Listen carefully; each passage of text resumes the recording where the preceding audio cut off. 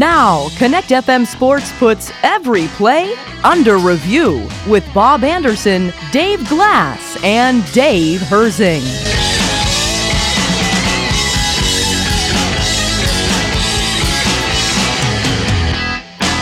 The Pirates are the talk of the town, and Brian Reynolds was locked up for 8 more years. Are you getting Bucco fever? We'll discuss. After months of speculation, the NFL draft is upon us. We'll get you ready with interviews from 2 guests, Jerry Dulac of the Pittsburgh Post-Gazette and Alex Kozora of Steelers Depot.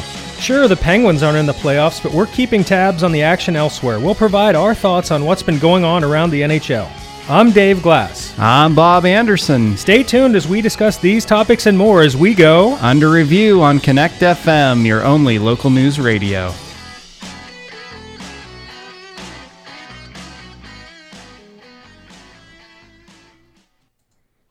Good evening again, sports fans, and Merry Draft Eve to you. After months of rumors, mock draft speculation, it's finally time for NFL teams to unwrap their presents. And we'll have a couple of guests to talk about that with here in just a little bit to get you ready for it. In the meantime, Dave, you and I are going to make our predictions. How excited are you, first of all, for the NFL draft? Well, I've got to say this, not as excited as you. I think for Bob, this is a second Christmas for him. It really is. He loves the draft. He's been talking about the draft in our texts for a while. I have to confess, I've been less interested in the draft over the past 4 or 5, 6, 7 years because I've come to realize that I don't think any of these front offices have the game beat. You know, it seems like, as I've said before, the picks are lottery tickets. You just want to have as many as you can and hope a few hit. It's not to say that there isn't some skill involved. I'm not saying that at all, but you just look at the way these drafts go, and just having the number 1, number 2, number 3 pick doesn't mean anything. There have been plenty of busts up there, and I'm going to say this. My hot take is that one of the top 3 or 4 picks is going to bust. We won't know that for a couple years, but I don't see a true elite quarterback that's an absolute can't miss prospect here. Yeah, absolutely. And it's funny because a lot of people last year were saying, oh, the Steelers should wait. The next year's quarterback class looks better.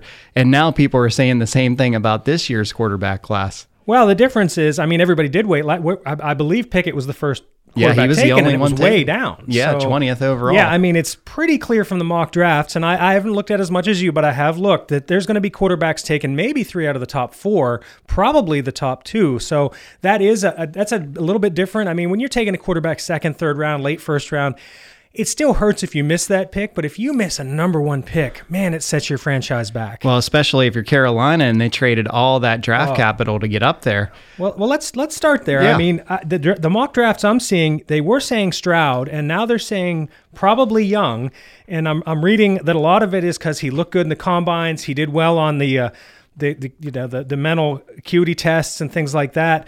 And look, I'm going to be flat out. I didn't watch much Alabama. I watched some. But every time, how many Alabama quarterbacks have come out and really made that much of a difference in the NFL? It's not a huge list. And again, maybe he's the exception. I don't know. It's probably a bigger list than Ohio State's quarterbacks. Well, and there you go. With Stroud, he had some moments where he looks like he just can't be beaten. I did watch a lot of Ohio State. And then he'd have other moments where it's like, what are you doing? And he had a ton of talent. Well, they both had a ton of talent around him. Especially at Alabama, it's almost like a low-level NFL team playing against these college teams. So for me, I have trouble breaking the wheat from the chaff out with that. One of my things I like to look at are elite lower division players that just stand out so much. And a lot of those, like Jerry Rice and other players, go on to success because if they stand out so much and you can tell it's them and it's not their teammates. True. Well, we know how much Mike Tomlin likes SEC players. But I will say C.J. Stroud, he's never going to probably have as good of a wide receiving core as he had at Ohio State. Some of the studs that he had there. Not compared to the competition, no. Right. But Bryce Young does look to be the first, he's going to be the first pick, probably the consensus. The big thing with him is actually that he's not very big. He's 5'10", he's about my size. Well, and little heavier. That's, it's funny. I think 20 years ago, that would have been, he would never have been drafted number 1 with that, the whole Doug Flutie effect and blah, blah, blah. It seems like the league has gone away from that thinking. I don't know, anything below 6 feet still pushing it, but You don't have to be this 6'4" big pocket passer anymore. They want mobility, be able to improvise. I think Mahomes has gone a long way to changing how we look at the position and what's possible. And look at what Drew Brees did too. A great example. Yeah. There's a guy, man, when he was at Purdue, and I'll admit, I was one of the people who thought he might be a system quarterback at Purdue, and I was wrong. And so were a lot of other talent evaluators, by the way. But, Hall of Fame quarterback right there. And that goes to show until you put that NFL ball in their hands and put them with NFL players, you don't really know what you're getting especially at the quarterback position. Well, and this is why I love the draft, especially this year. It feels like there's just so many questions. We don't have an overall consensus top 5. And even Jalen Carter, who might be the best player in the draft, he might slip, Well, I see, I'm reading through the Athletics mock draft, and they have him going 5th to Seattle, but they're also saying that if they are thinking Seattle's going to try to move down and may not find any takers, and they're just like, well, we have to take Carter. I'll be watching that because it's like this whole thing of talent versus, questionable off-field stuff. I think Seattle might be a landing place, but if they don't take him, how far will he go? I don't know. Right. Well, we almost, have this segment in the books here, but who are you thinking the Steelers are going to take? Throw something out there. I still think they're going to end up with Porter. I think Porter's the most likely person to be. Now, if one of these stud tackles ends up there, I think they take him. And I know I'm sounding kind of like chalk here because I know a lot of people are saying the same things, but it just makes logical sense. And even though he's a Penn State guy, and I don't like taking homegrown people, so I was a little down on Pickett. It's like, just because you see them every week doesn't mean they're better than everybody else. But Porter's a darn good corner. And one of the things I can say as a Penn State fan that I knew he was good is he didn't get hardly any interceptions or passes defense because teams would just not, wherever he was, they would just avoid it. And that is the ultimate sign of respect. And he was that good, and he can tackle, and he would be a good fit. Well, the betting markets agree with you. I think he's the top guy as far as odds go for the Steelers. I'm going to go with an offensive tackle. I've been preaching it here for, a couple of, at least for a month and a half since we started this show.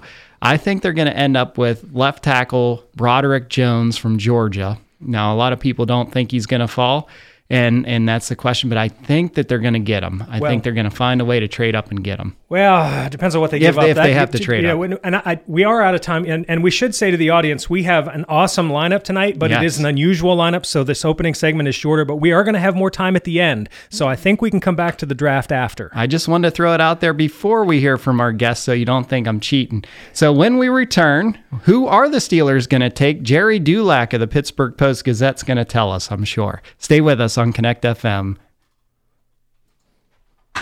Smith Timbering and Consultants are experts at tree management and are looking for an energetic, reliable individual to join their team. They currently have an excellent opportunity for a full-time forestry technician to buy, mark, and cruise standing timber. They offer competitive pay with bonus incentives, health insurance, and company vehicle. Associate's degree or higher in forestry required. Please email your resume or questions to Wes at smithtimbering.com.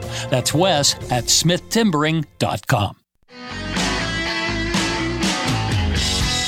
Now, let's go back to Under Review on Connect FM. Here again, Bob Anderson, Dave Glass, and Dave Herzing.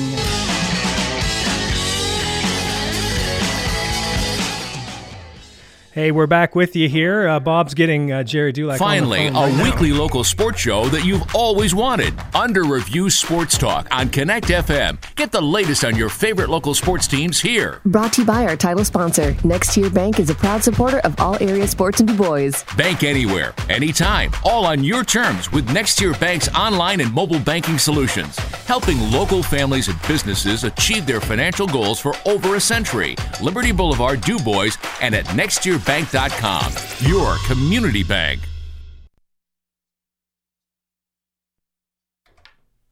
Okay, sorry about that, ladies and gentlemen. We were having some technical difficulty, but we'll see if we have Jerry on the line. Jerry, can you hear us?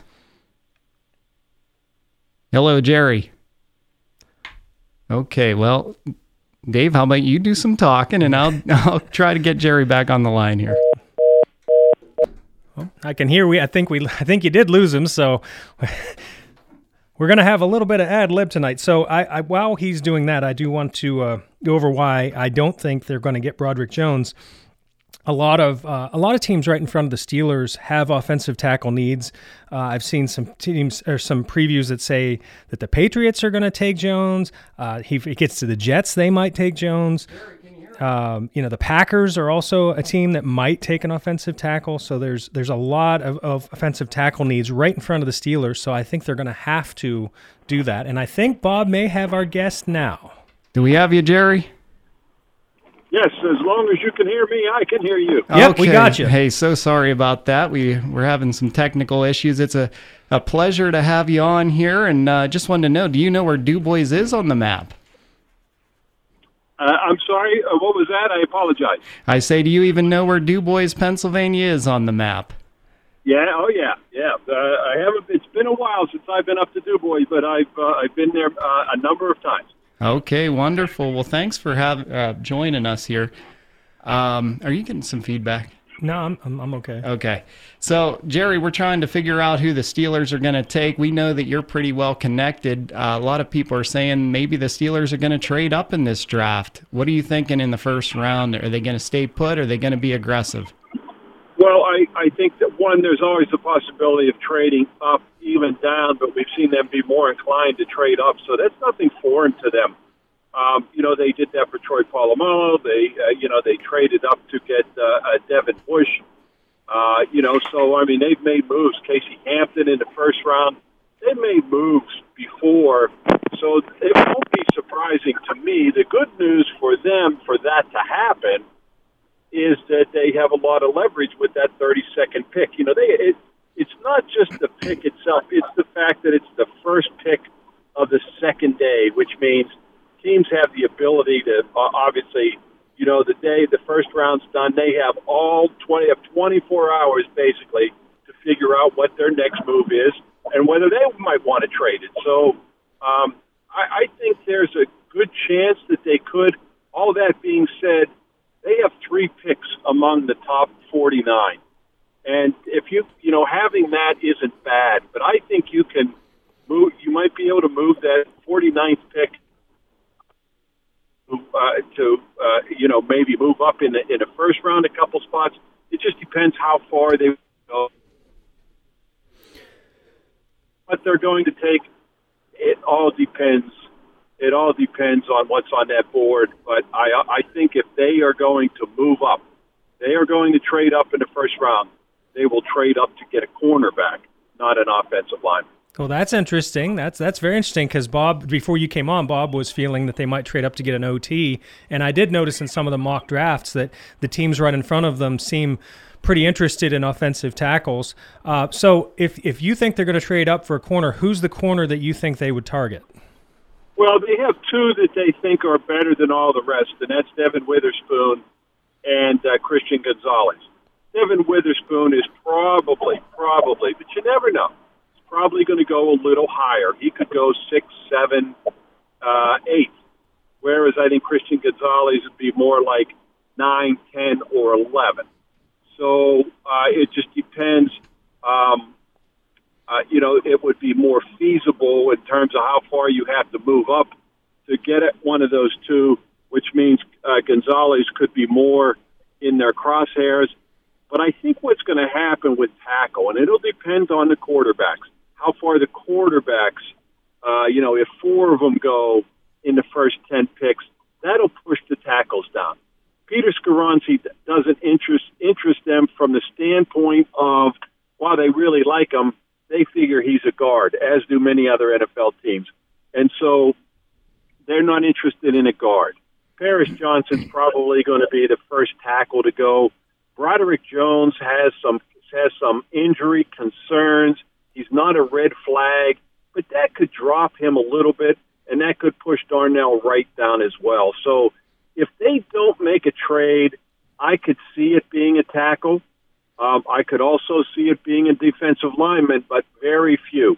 There's very few options there. If one, I see the defensive tackle being at number 2 more than likely. But I say offensive tackle if they don't make a trade because they believe there's 3 or 4 more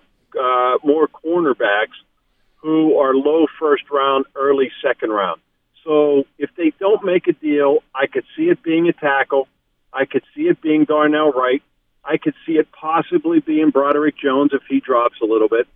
And then they'll take one of those, I don't want to call them second-tier corners, but the Joey Porter, Deonte Banks, they probably won't make it out of the first round.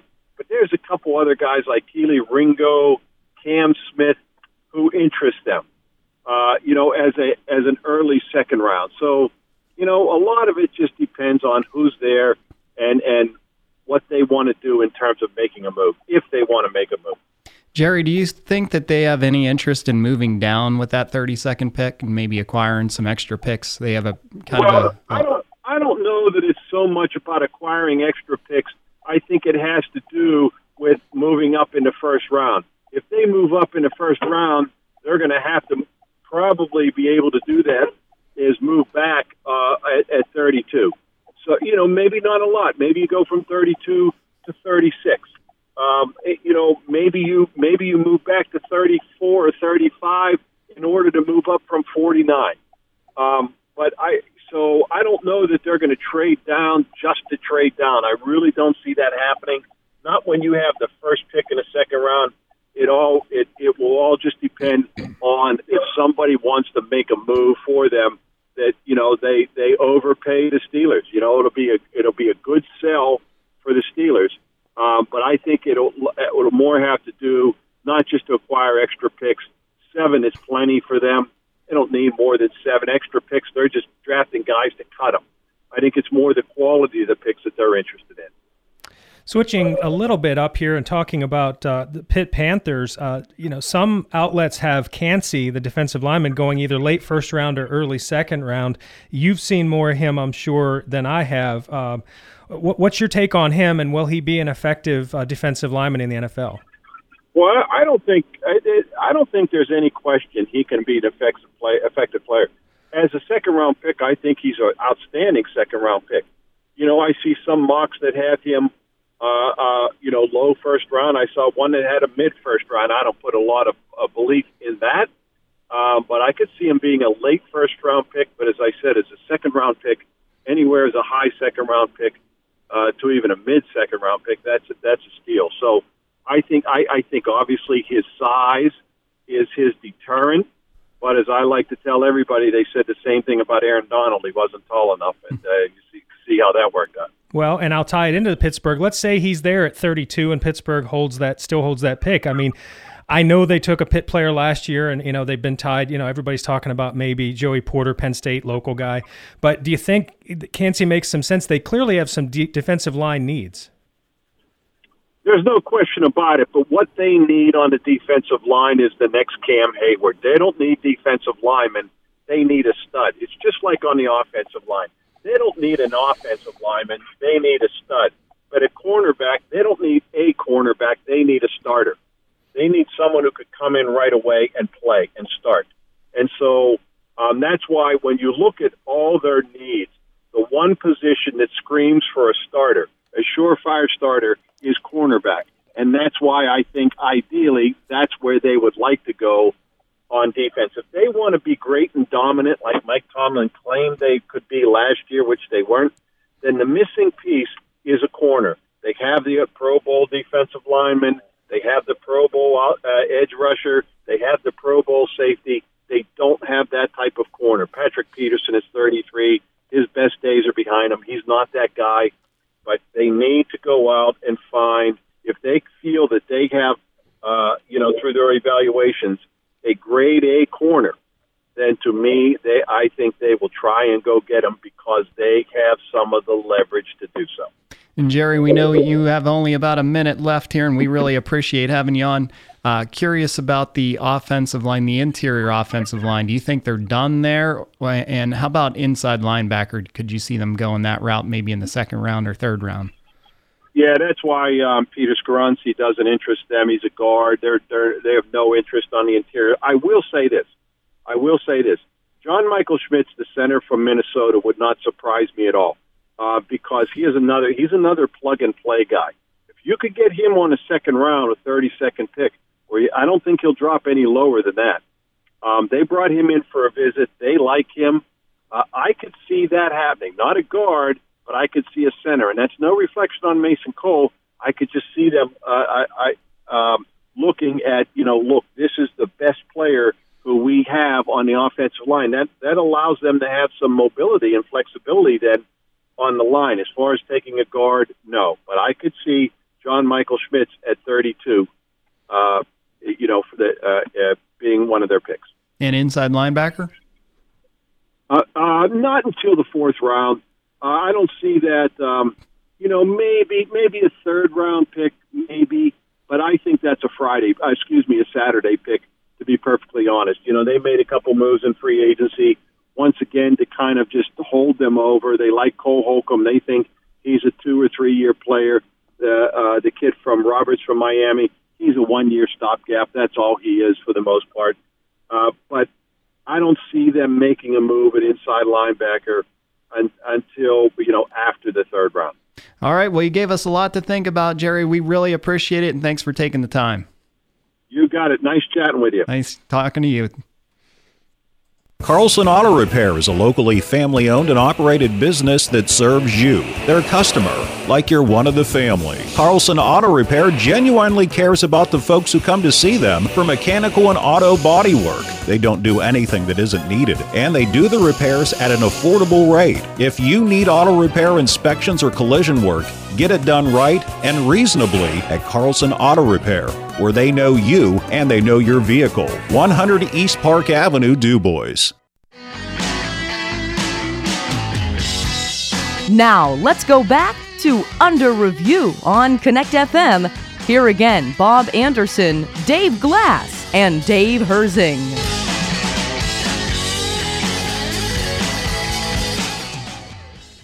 We're just going to take a quick couple minutes. Infused IV Bar in DuBois now offers Dr. G's Weight Loss, an FDA-approved semaglutide, a once-a-week injection that is helping both men and women lose 3 to 7 pounds a week. Plus, their new service, PEMF Therapy. Recharge your cells in 30 minutes with pulsed electromagnetic therapy, decreasing inflammation and joint pain. Available for pets, too. Coming soon to Infused IV Bar, red light sauna therapy, Botox, peptides, and more. Book an appointment today or find out more about their services at Infused IV Bar on Midway Drive in DuBois, or find them online at InfusedIVBar.com. Hi friends, this is Tom from Dutch Pantry. I wanted to take this moment to both thank God for his many blessings and to thank everybody from our surrounding communities for your continued support. Dutch Pantry has been serving wholesome, quality meals and a variety of country favorites in the DuBois area. And when it comes to desserts, we have fresh baked pies, hot fudge cake, apple fritter sundaes, all delicious classics. So once again, thank you for allowing us to be part of your family dining experience. Dutch Pantry Family Restaurant, open daily 7 a.m. to 9 p.m., Route 219 North, I-80, exit 97, DuBois. Keeping your eye on the ball is the key to playing sports well. Let Wise Eyes coach you into sturdy shatter and contact-resistant eyewear. Whether your child plays sports, you love extreme sports, or you work in hazardous construction zones, you need sharp vision while protecting your eyes. Dr. Lineski is a leader in clinical eye care and takes the time to explain your eye test results. Proud to support local sports programs, Wise Eyes has served our community for over 20 years. Commons Drive DuBois and at mywiseeyes.com. Hi, I'm Dan Kennard, and it's time for this week's Connect FM Local Youth Sports Beat, sponsored by Dr. Greg Lineski and Wise Eyes at the DuBois Commons. We're going to get right to the District 9 Spring Sports Scoreboard, and we're backing it up a full week to get you caught up to date. On Wednesday, April 19th, in District 9 baseball action, St. Mary's was a 13-6 winner over Bradford. Brockway was beating Elk County Catholic in 5 innings, 12-1, and DuBois Central Catholic knocked off Brookville 11-5. Punxsutawney had a 7-0 win over DuBois. In that one, Nevin Day for Punxsutawney went 3 for 4 with 3 runs batted in. He also pitched a 3-hit shutout for the Chucks.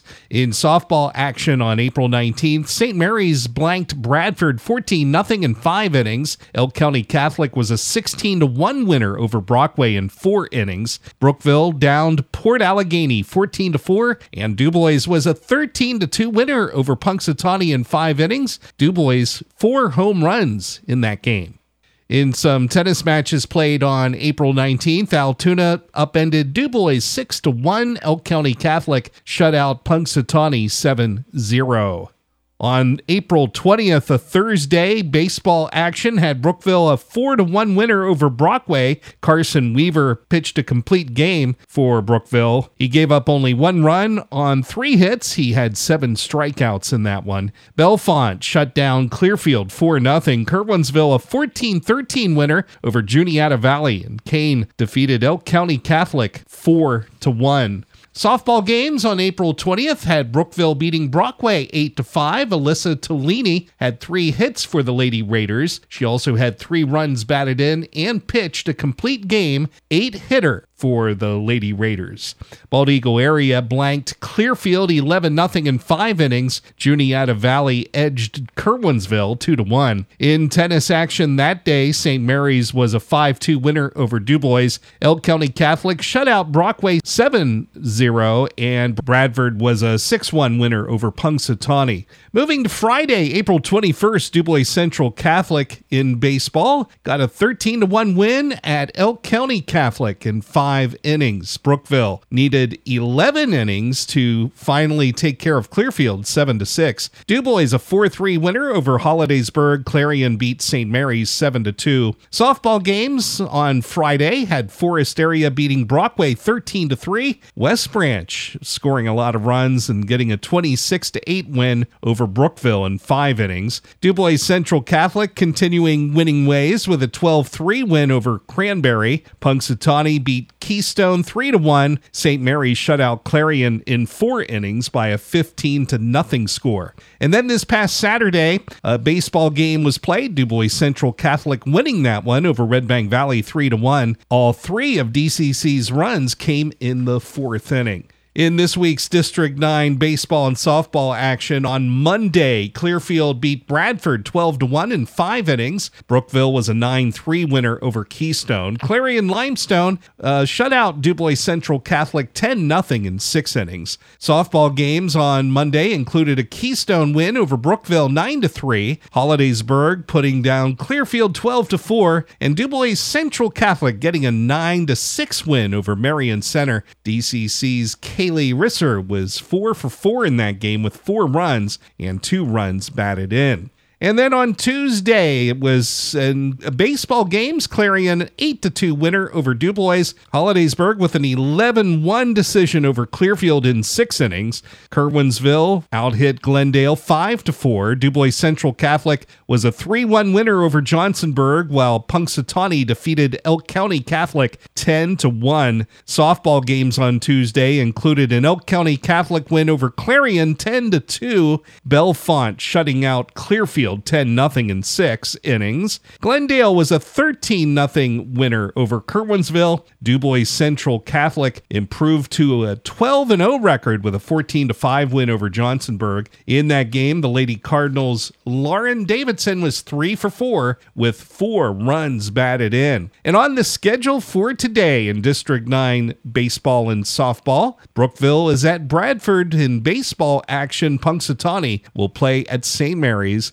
Trio of softball games. DuBois is scheduled to play at Hollidaysburg, Bradford doubleheader at Brookville, and St. Mary's on the schedule today to play at Punxsutawney. That's this week's Connect FM Local Youth Sports Beat, sponsored by Dr. Greg Lineski and Wise Eyes at the DuBois Commons. Here's your Connect FM Tri-County forecast. A freeze warning begins at 2 a.m. early tomorrow morning and continues until 8 a.m. tomorrow morning. Mainly clear skies tonight with a low of 31. Northerly winds 5 to 10 miles per hour. Highs around 66. Tomorrow, lots of sunshine. Partly cloudy tomorrow night. Chance for scattered rain showers. Lows level off around 47. That's your Tri-County forecast throughout the hour throughout your busy day on Connect FM. Currently, it's 53. What's your call? This is Under Review on Connect FM. You can call Bob, Dave, and Dave at 814-372-1420. Join the chat on their Facebook page by searching Under Review Sports.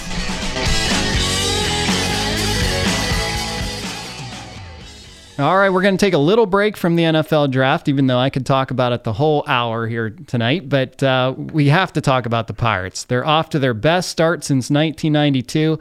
really they've become the story in Major League Baseball through April. And after winning 7 in a row, they dropped the heartbreaker last night. But even so, the Buccos are 16-8. They're one game above the Brewers for first place in the division. Dave, is it time to take this team seriously? Oh, you sound like your brother now. It's like, are they going to the World Series? Look, take them seriously, yes. Are they better than we thought in some ways? I think definitely. The rotation has blown you could find me the most diehard fan in the world, and they wouldn't think the rotation would have been this good. Last night they blew it, but the rotation was good again. It was really, an error, a bloop, and and then that 3-run homer. I still think I'm not sold on some of their bullpen. I know it's been good early, but there's a bunch of no-name 28, 29-year-olds in there that they might, Cinderella might strike midnight there. And Holderman got himself in trouble a couple games ago and got out of it. So, but I know some people were kind of panicking about that. I'm like, listen, number one, there's 162 of these games. This is going to happen. Number two, I still don't really think they're anything like a 90-win team, so let's temper expectations. And number three, they put 7 runs up against the Dodgers, and, they're still playing really good baseball. So this is the stretch. They got these 3 with the Dodgers, who are still a really, really good team. Then they got 3 against a bad team, and then they have Tampa. And that, I think the Pittsburgh is one of the stories, but Tampa has got to be the other one. Last I looked, and I didn't look today, they were 19-3. I mean, I think they've hit a homer in almost every game. They're just bludgeoning everyone, and they play in the toughest division in baseball. How do they do it year after year? And they don't even spend that much, do they? They don't. They never spend anything, and when their players start to be expensive, they trade them off, and they win those trades. And I said in the NFL that nobody seems to have the system beat. I kind of think Tampa does because they're so good at identifying talent. I mean, they absolutely fleeced Pittsburgh a few years ago when they traded Archer, who was done, and we got basically the shell of him, and we traded 2 great prospects. Now, Glasnow's been hurt, but when he's healthy, he is ridiculously good, and they just do that with all these teams. I mean, it's just over and over and over again, but I don't want to get too far afield on that. At Pittsburgh, I mean, McCutcheon's been great. We'll get to the Reynolds contract in just a second. I definitely want to talk about that, but I mean, he's been good. The speed aspect, I mean, Bay last night, he was just stealing at will. I mean, I think he had 3 steals, and it's like it's coming too, and they can't do anything about it. The last time, it's like he's clearly going, and it's like the catcher just couldn't stop it. And he beat out a couple of infield, choppers to get on first base, and it's a little bit old school baseball, but it's fun. And that's the thing. Even when they lose, it's fun. This is not like I got to watch these guys again. They're in every game. They're second in the major leagues with 28 stolen bases. They're 1 behind the Guardians. So maybe the new roles have helped the Pirates, but they're just coming to life here. Connor Joe leads the team with a .328 batting average, and heck, before the season, I couldn't have told you anything about Connor Joe. Well, I remembered that he was a first-round pick, and then he left. Now, look, Connor Joe's 30 years old. I want to be the guy who believes that somehow he's figured it out at this age. That my guess is he's going to come back to earth and probably be a .260 hitter and just kind of another guy. But you take this while you can get it. There have been so many years where I thought the Pirates underperformed where they should have been, that it's okay to have a year where you kind of, outkick your coverage a little bit, because if they, and I've said this before, if they can get through the first 3 months and overperform, they don't need to go out and make big trades. All they have to do is start calling up these stud prospects, because they are chock full of stud prospects in AA and AAA. And I'm telling you that this year is all bonus, because next year's the year I thought they were really going to compete. And now I believe that even more, because look where they are. And they'll have Brian Reynolds in the lineup. So let's talk about that contract. It was a messy negotiating process, but they finally settle on a deal. 8 years, $106.75 million. It's the largest in Pirates history. The first time they've given anybody over $100 million. The opt-out clause was eliminated. They did give them a limited no-trade clause, but this seems like a pretty big win for the Pirates. It's a huge win for the Pirates. I mean, okay, yeah, was it over $100 million? Yes, it was. Is it the most they've ever given? Yes, although that's a low bar. But if you look at what players like Brian Reynolds get on the open market, this is, on an average value basis, this is a steal for the team. This is clearly under market value. And look, that's fine. If he wants to stay and he believes in this, then, God bless him. That's wonderful. And I'm certainly not finding fault with him. But and And Nutting had to sign off on it. So I will give credit for that, but it's not like this is some kind of, oh, wow, they're competing with the Yankees or anybody else. The way the money in Major League Baseball is such that this kind of contract shouldn't be such a big ticket headline item. Other teams sign players like this all the time, and nobody talks. It's like, well, that's just doing business in Major League Baseball. This is a $10 billion industry, I might remind you, and the Pirates are getting revenue sharing money. That's the money. They're using other teams' money to pay for Brian Reynolds. So I need to see a little bit more of this before I say, oh, Nutting is suddenly this great owner. But he didn't trade him. He stayed at the table, and he got it done. So I will give credit for that. And kudos to Brian Reynolds. He's got the security. And I suspect that for at least the first 4 or 5 years of that contract, it's going to be a real steal for Pittsburgh. Well, and what I like, too, is, it doesn't break the bank per year. It's $13.3 million per year. It's sort of backloaded, so the bigger paydays come at the end. So, maybe we'll get traded in the future.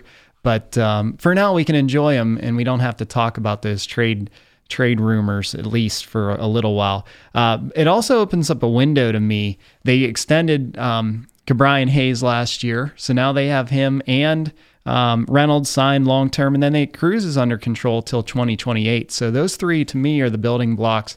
I hope they can maybe get Mitch Keller under contract long-term. That's going to be a tougher sell because, Keller's already 27, so he's going to look at that and say, look, I've got like a short window and I've become a good pitcher.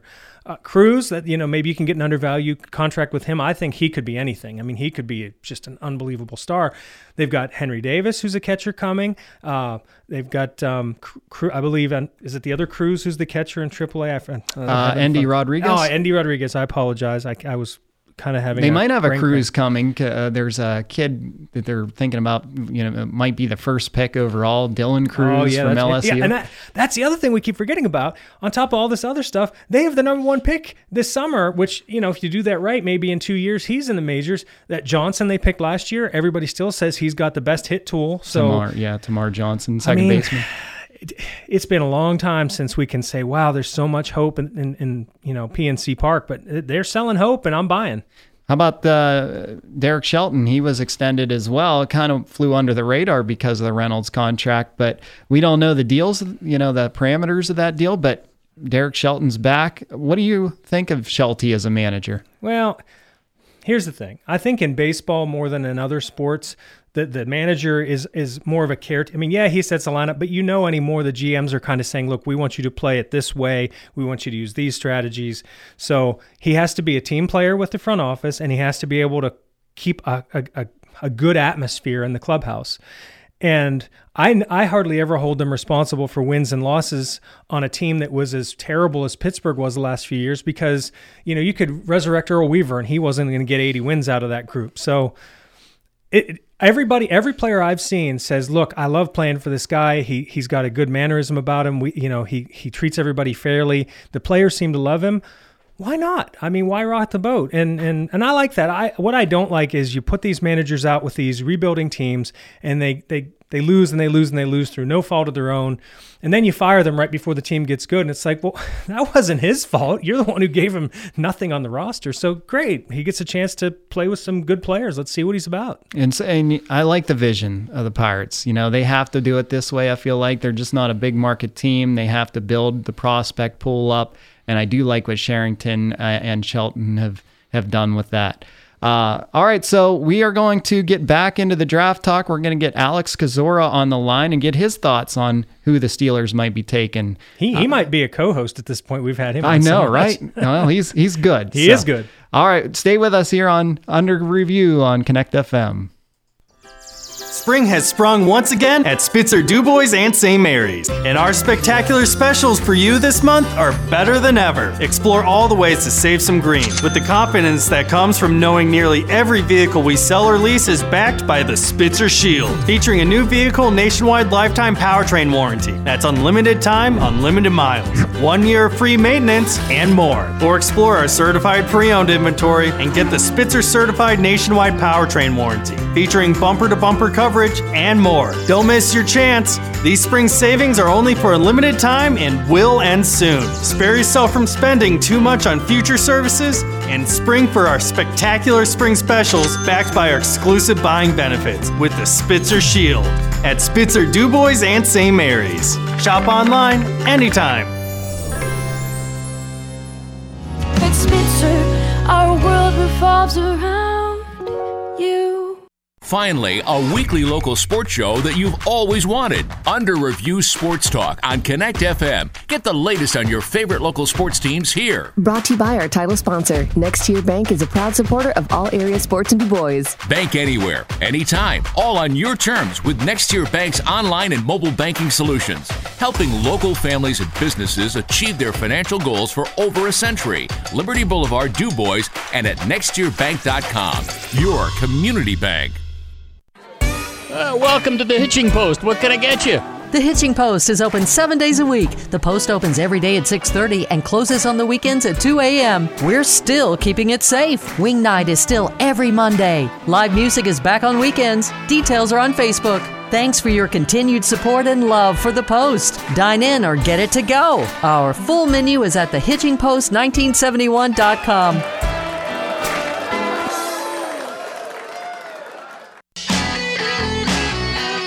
What's your call?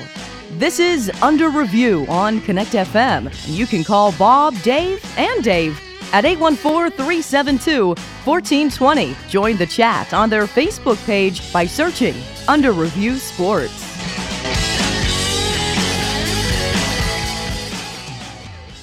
Well, I love the draft for many reasons, but now I'm going to add this. We get to talk to awesome guests like Alex Kozora of the Steelers Depot. Alex, are you as excited as we are for the draft? It feels like Christmas Eve, guys. It's going to be a lot of fun, a lot of chaos, but I can't wait to watch it all unfold. At this point, we feel like you're almost a co-host with us because we've had you on so much. And I have to say, we thank you so much. You've been, it's been great, everything you've talked to us, and thanks for coming on again. Yeah, thanks for getting us prepared. So we had Jerry Dulac on earlier, and we talked about some of the rumor mills.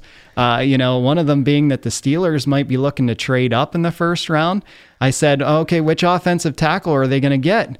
He said it wouldn't be for an offensive tackle. It would be for a cornerback, maybe Devin Witherspoon or Christian Gonzalez. What do you think of that, Alex?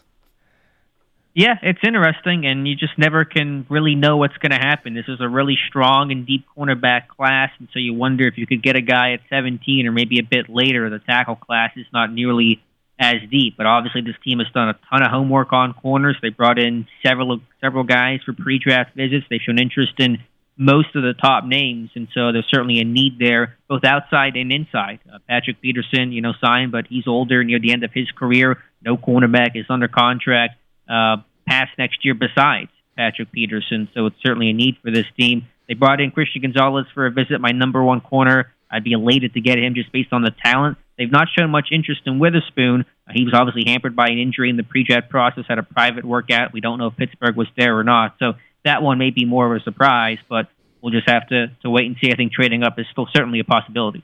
And I saw in your mock that you had them taking Darnell Wright, the tackle from Tennessee. Is that because you think he'll fall to them, or do you like him better than some of the other tackles?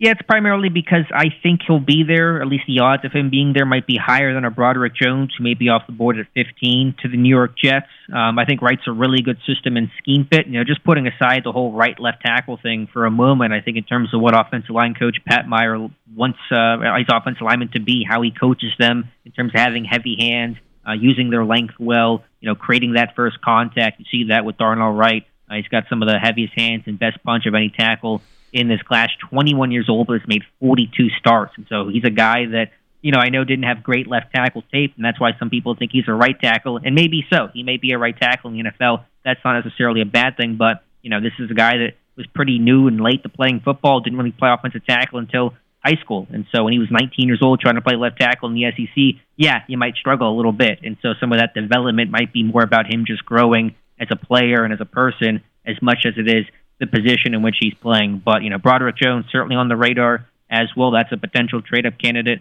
I think, and we'll have to wait and see.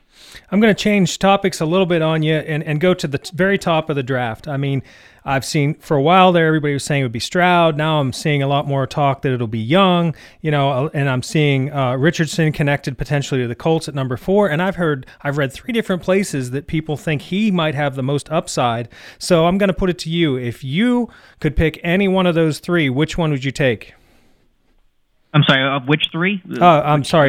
Stroud, Young, or Richardson at quarterback?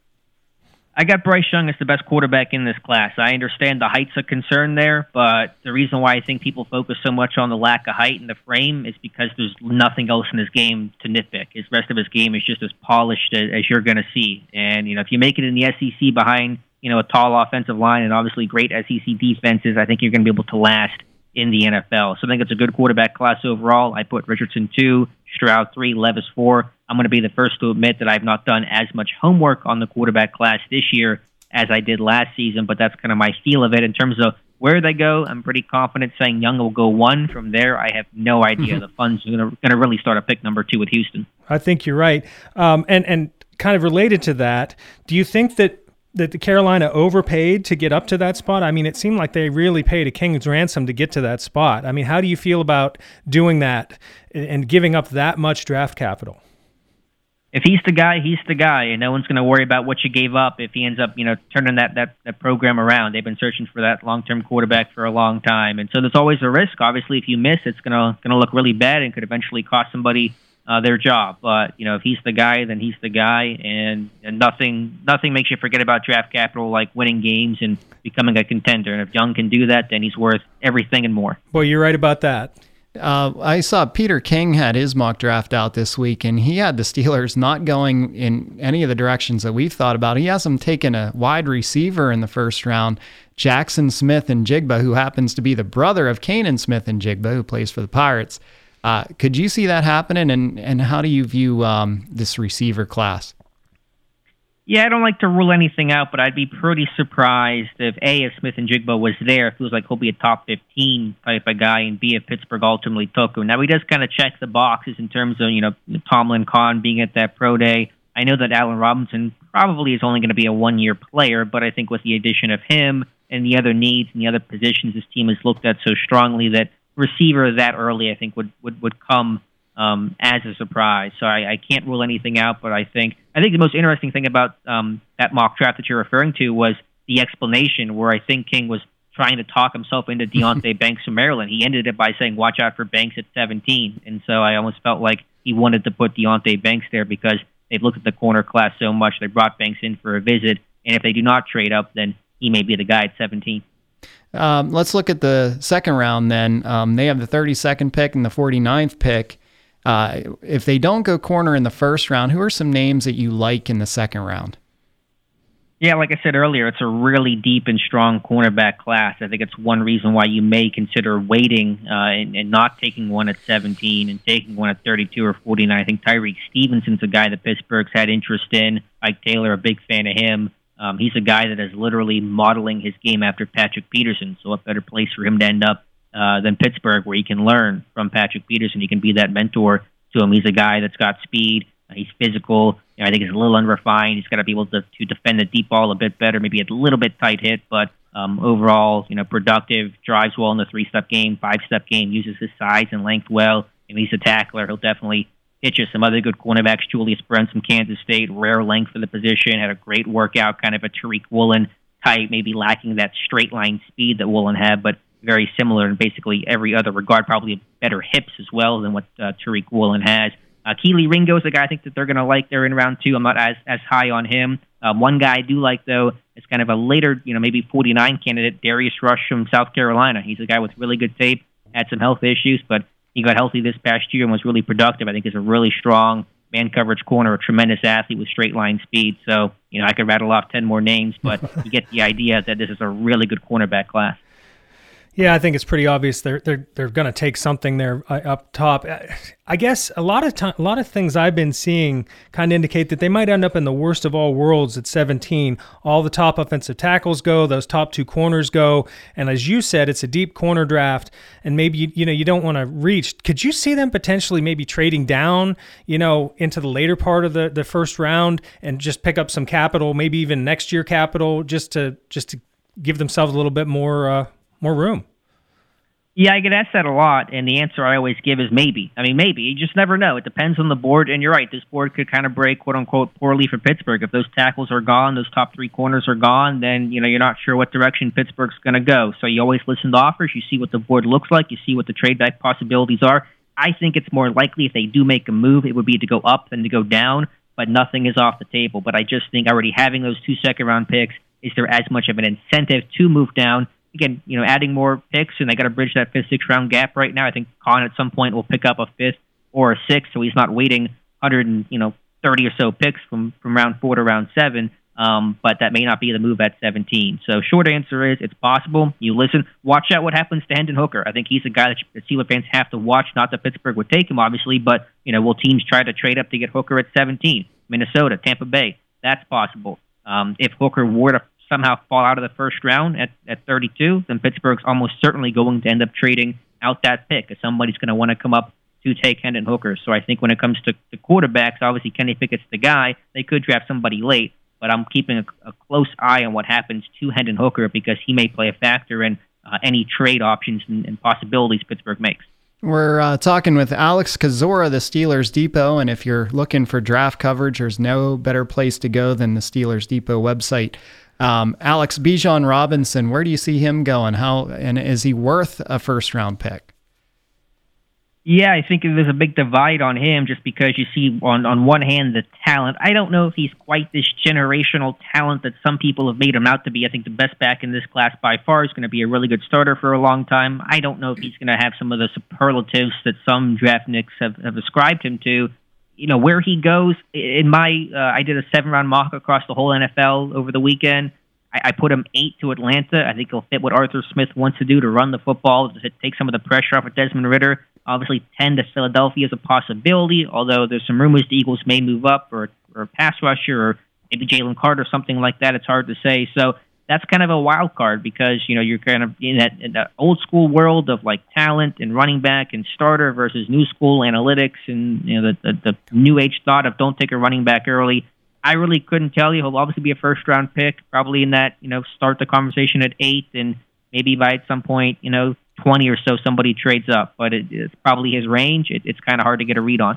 Slot corner seems to be a bigger need than maybe some people are making it out to be. And a couple guys that I really like, Brian Branch, he's a guy from Alabama that maybe would fill that role very well. And then there's another guy down the road, that Tomlinson. Can you speak to either of them?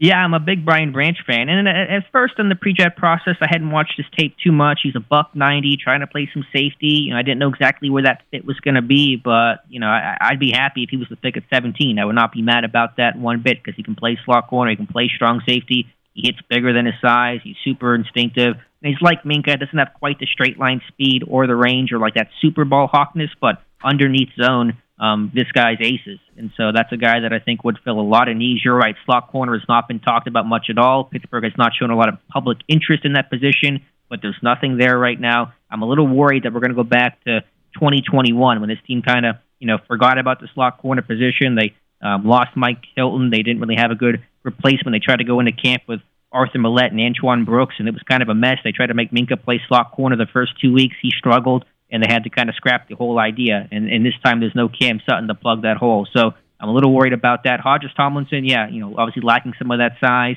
but considered one of the top slot corners along with Clark Phillips from Utah. So hopefully they can find somebody. If there's a position to double dip on, it is definitely going to be cornerback. Get an outside guy, get a slot guy. They need both.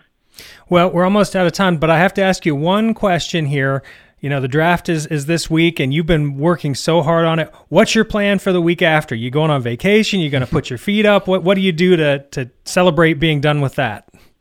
Vacation's kind of a foreign word to me. I don't know too much. Rookie minicamp's only going to be 2 weeks after that, so we'll be a lot. Steelers Depot never stops. News cycle never stops, and so we're going to be doing film rooms and discussions and going through the tape of all these draft picks, because once you know the names, you can really dive in and hone in on these guys and watch as much tape as possible. So at some point, things will slow down, but NFL draft never stops, the NFL season never stops, and we're really excited to start finding some answers to answer all of our speculation. And Alex Kozora never stops, and that's why we love you. Yeah, thank you for coming on again, Alex. We'll be hitting you up after the draft to get your analysis, if you don't mind.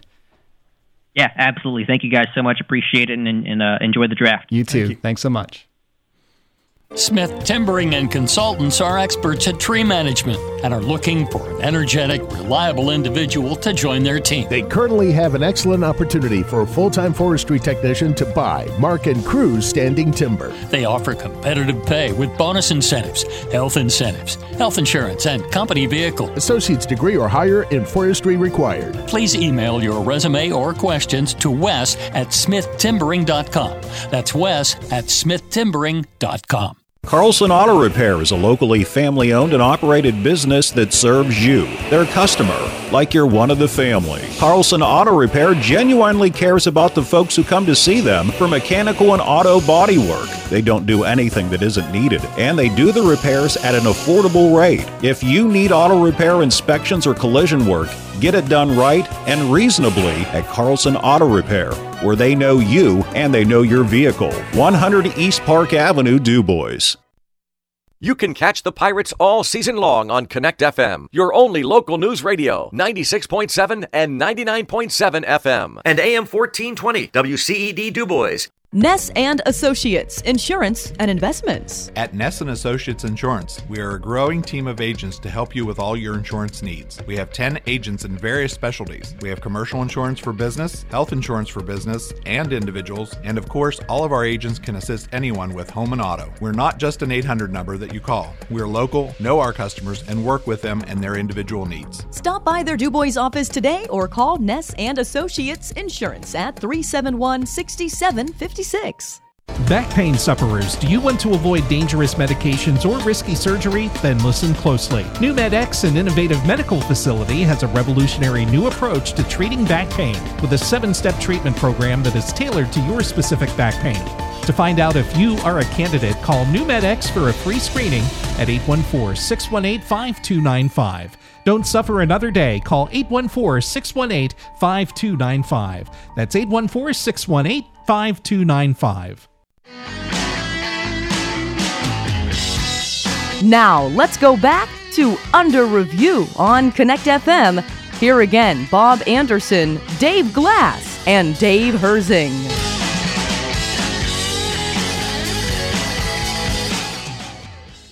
We're back. I know that our time's gone quickly as always, but we are with you until 6:10 here, until the Buccos pregame show. Unusual night, you know, unusual schedule. And next week, I believe we're back on at 6 o'clock. But nonetheless, if you miss any of our shows, remember you can always catch us on the podcast on the Connect FM app. But we didn't want to leave you without a little bit of NHL talk. The playoffs are continuing on. Yeah, the Penguins aren't involved, but it's still been exciting action. Dave, I was just going to take a quick trip around the league here.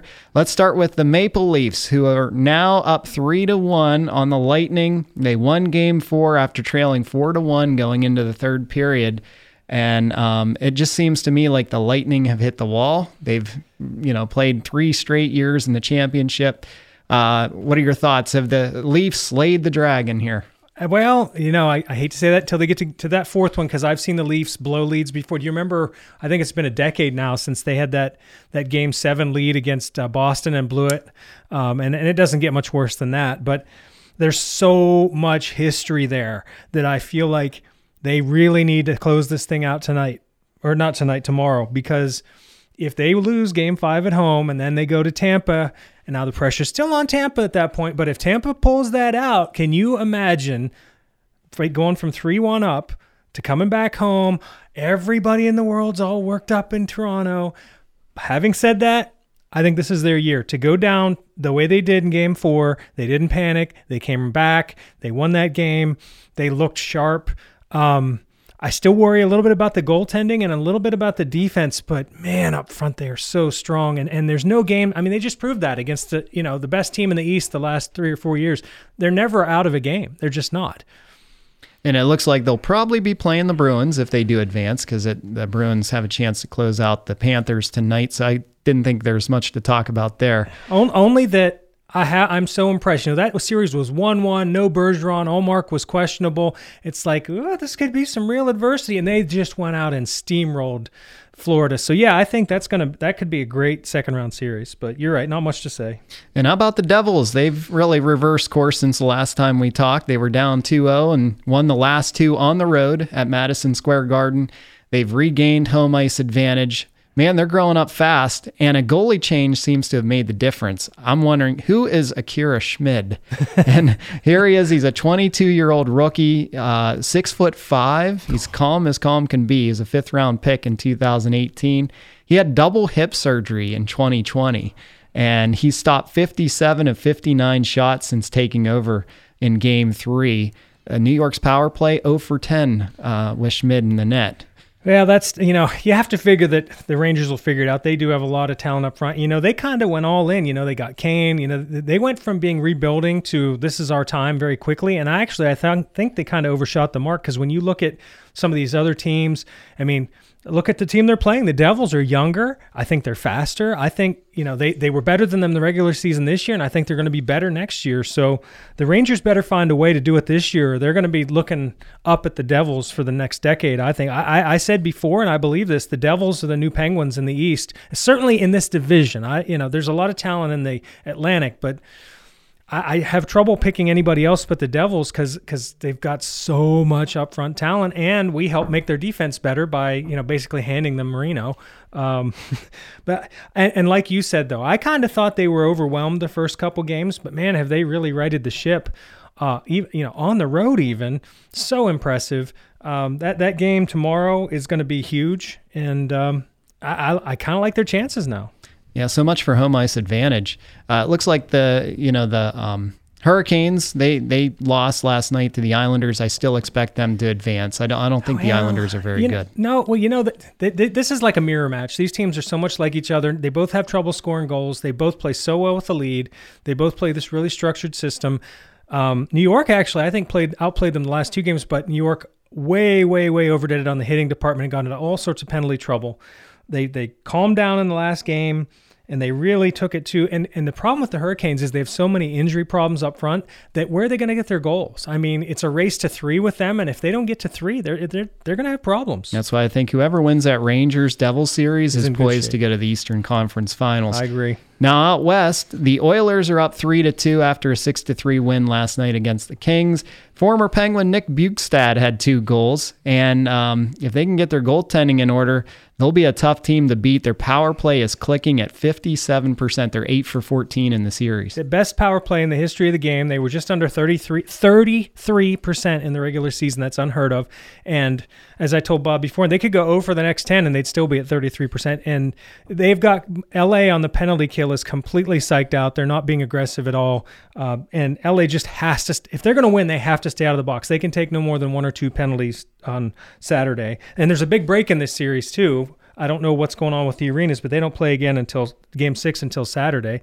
I just think that in this game last night was a great example. McDavid was kind of quiet, and so was Draisaitl, but the depth came through. And any time on that team that the depth comes through, they're going to be almost impossible to beat. I like them to win the conference before, and nothing's really changed my mind. How about the Kraken? They are up, they're tied with the Avs right now at 2. Cale Makar is suspended tonight for Game 5. That's a huge loss. Hit Jared McCann very late. And it was a bad hit. Yeah, and McCann, he didn't return. I don't know if he'll be back or not tonight.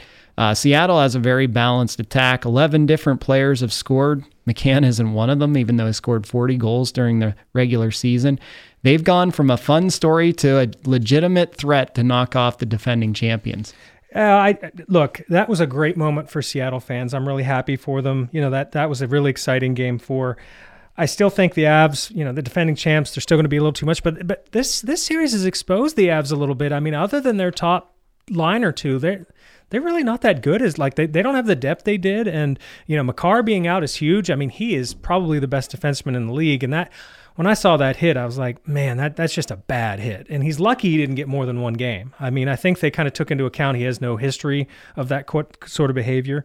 But I think they'll win, but they're really going to be in for a fight next round.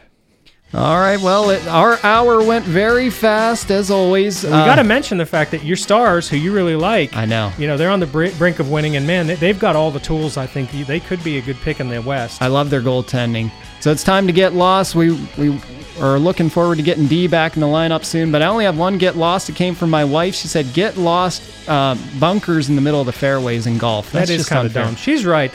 I've never liked that. And we didn't talk to Jerry about golf at all. We got to remember to do that next time. I guess I don't have a whole lot. The only thing I have is some of these hockey games, when they get to be blowouts, all of a sudden whoever's losing wants to instigate a bunch of fights in the third period. And even I give the refs credit. They try to get control of it, but when the team's already figured they've lost the game, there's no incentive for them to stop. So get lost. Crazy fighting at the end of NHL playoff games. It's just dumb, and it does nothing except get players hurt. All right, well, enjoy the draft. We'll see you next week. Go Bucks. Go Bucks.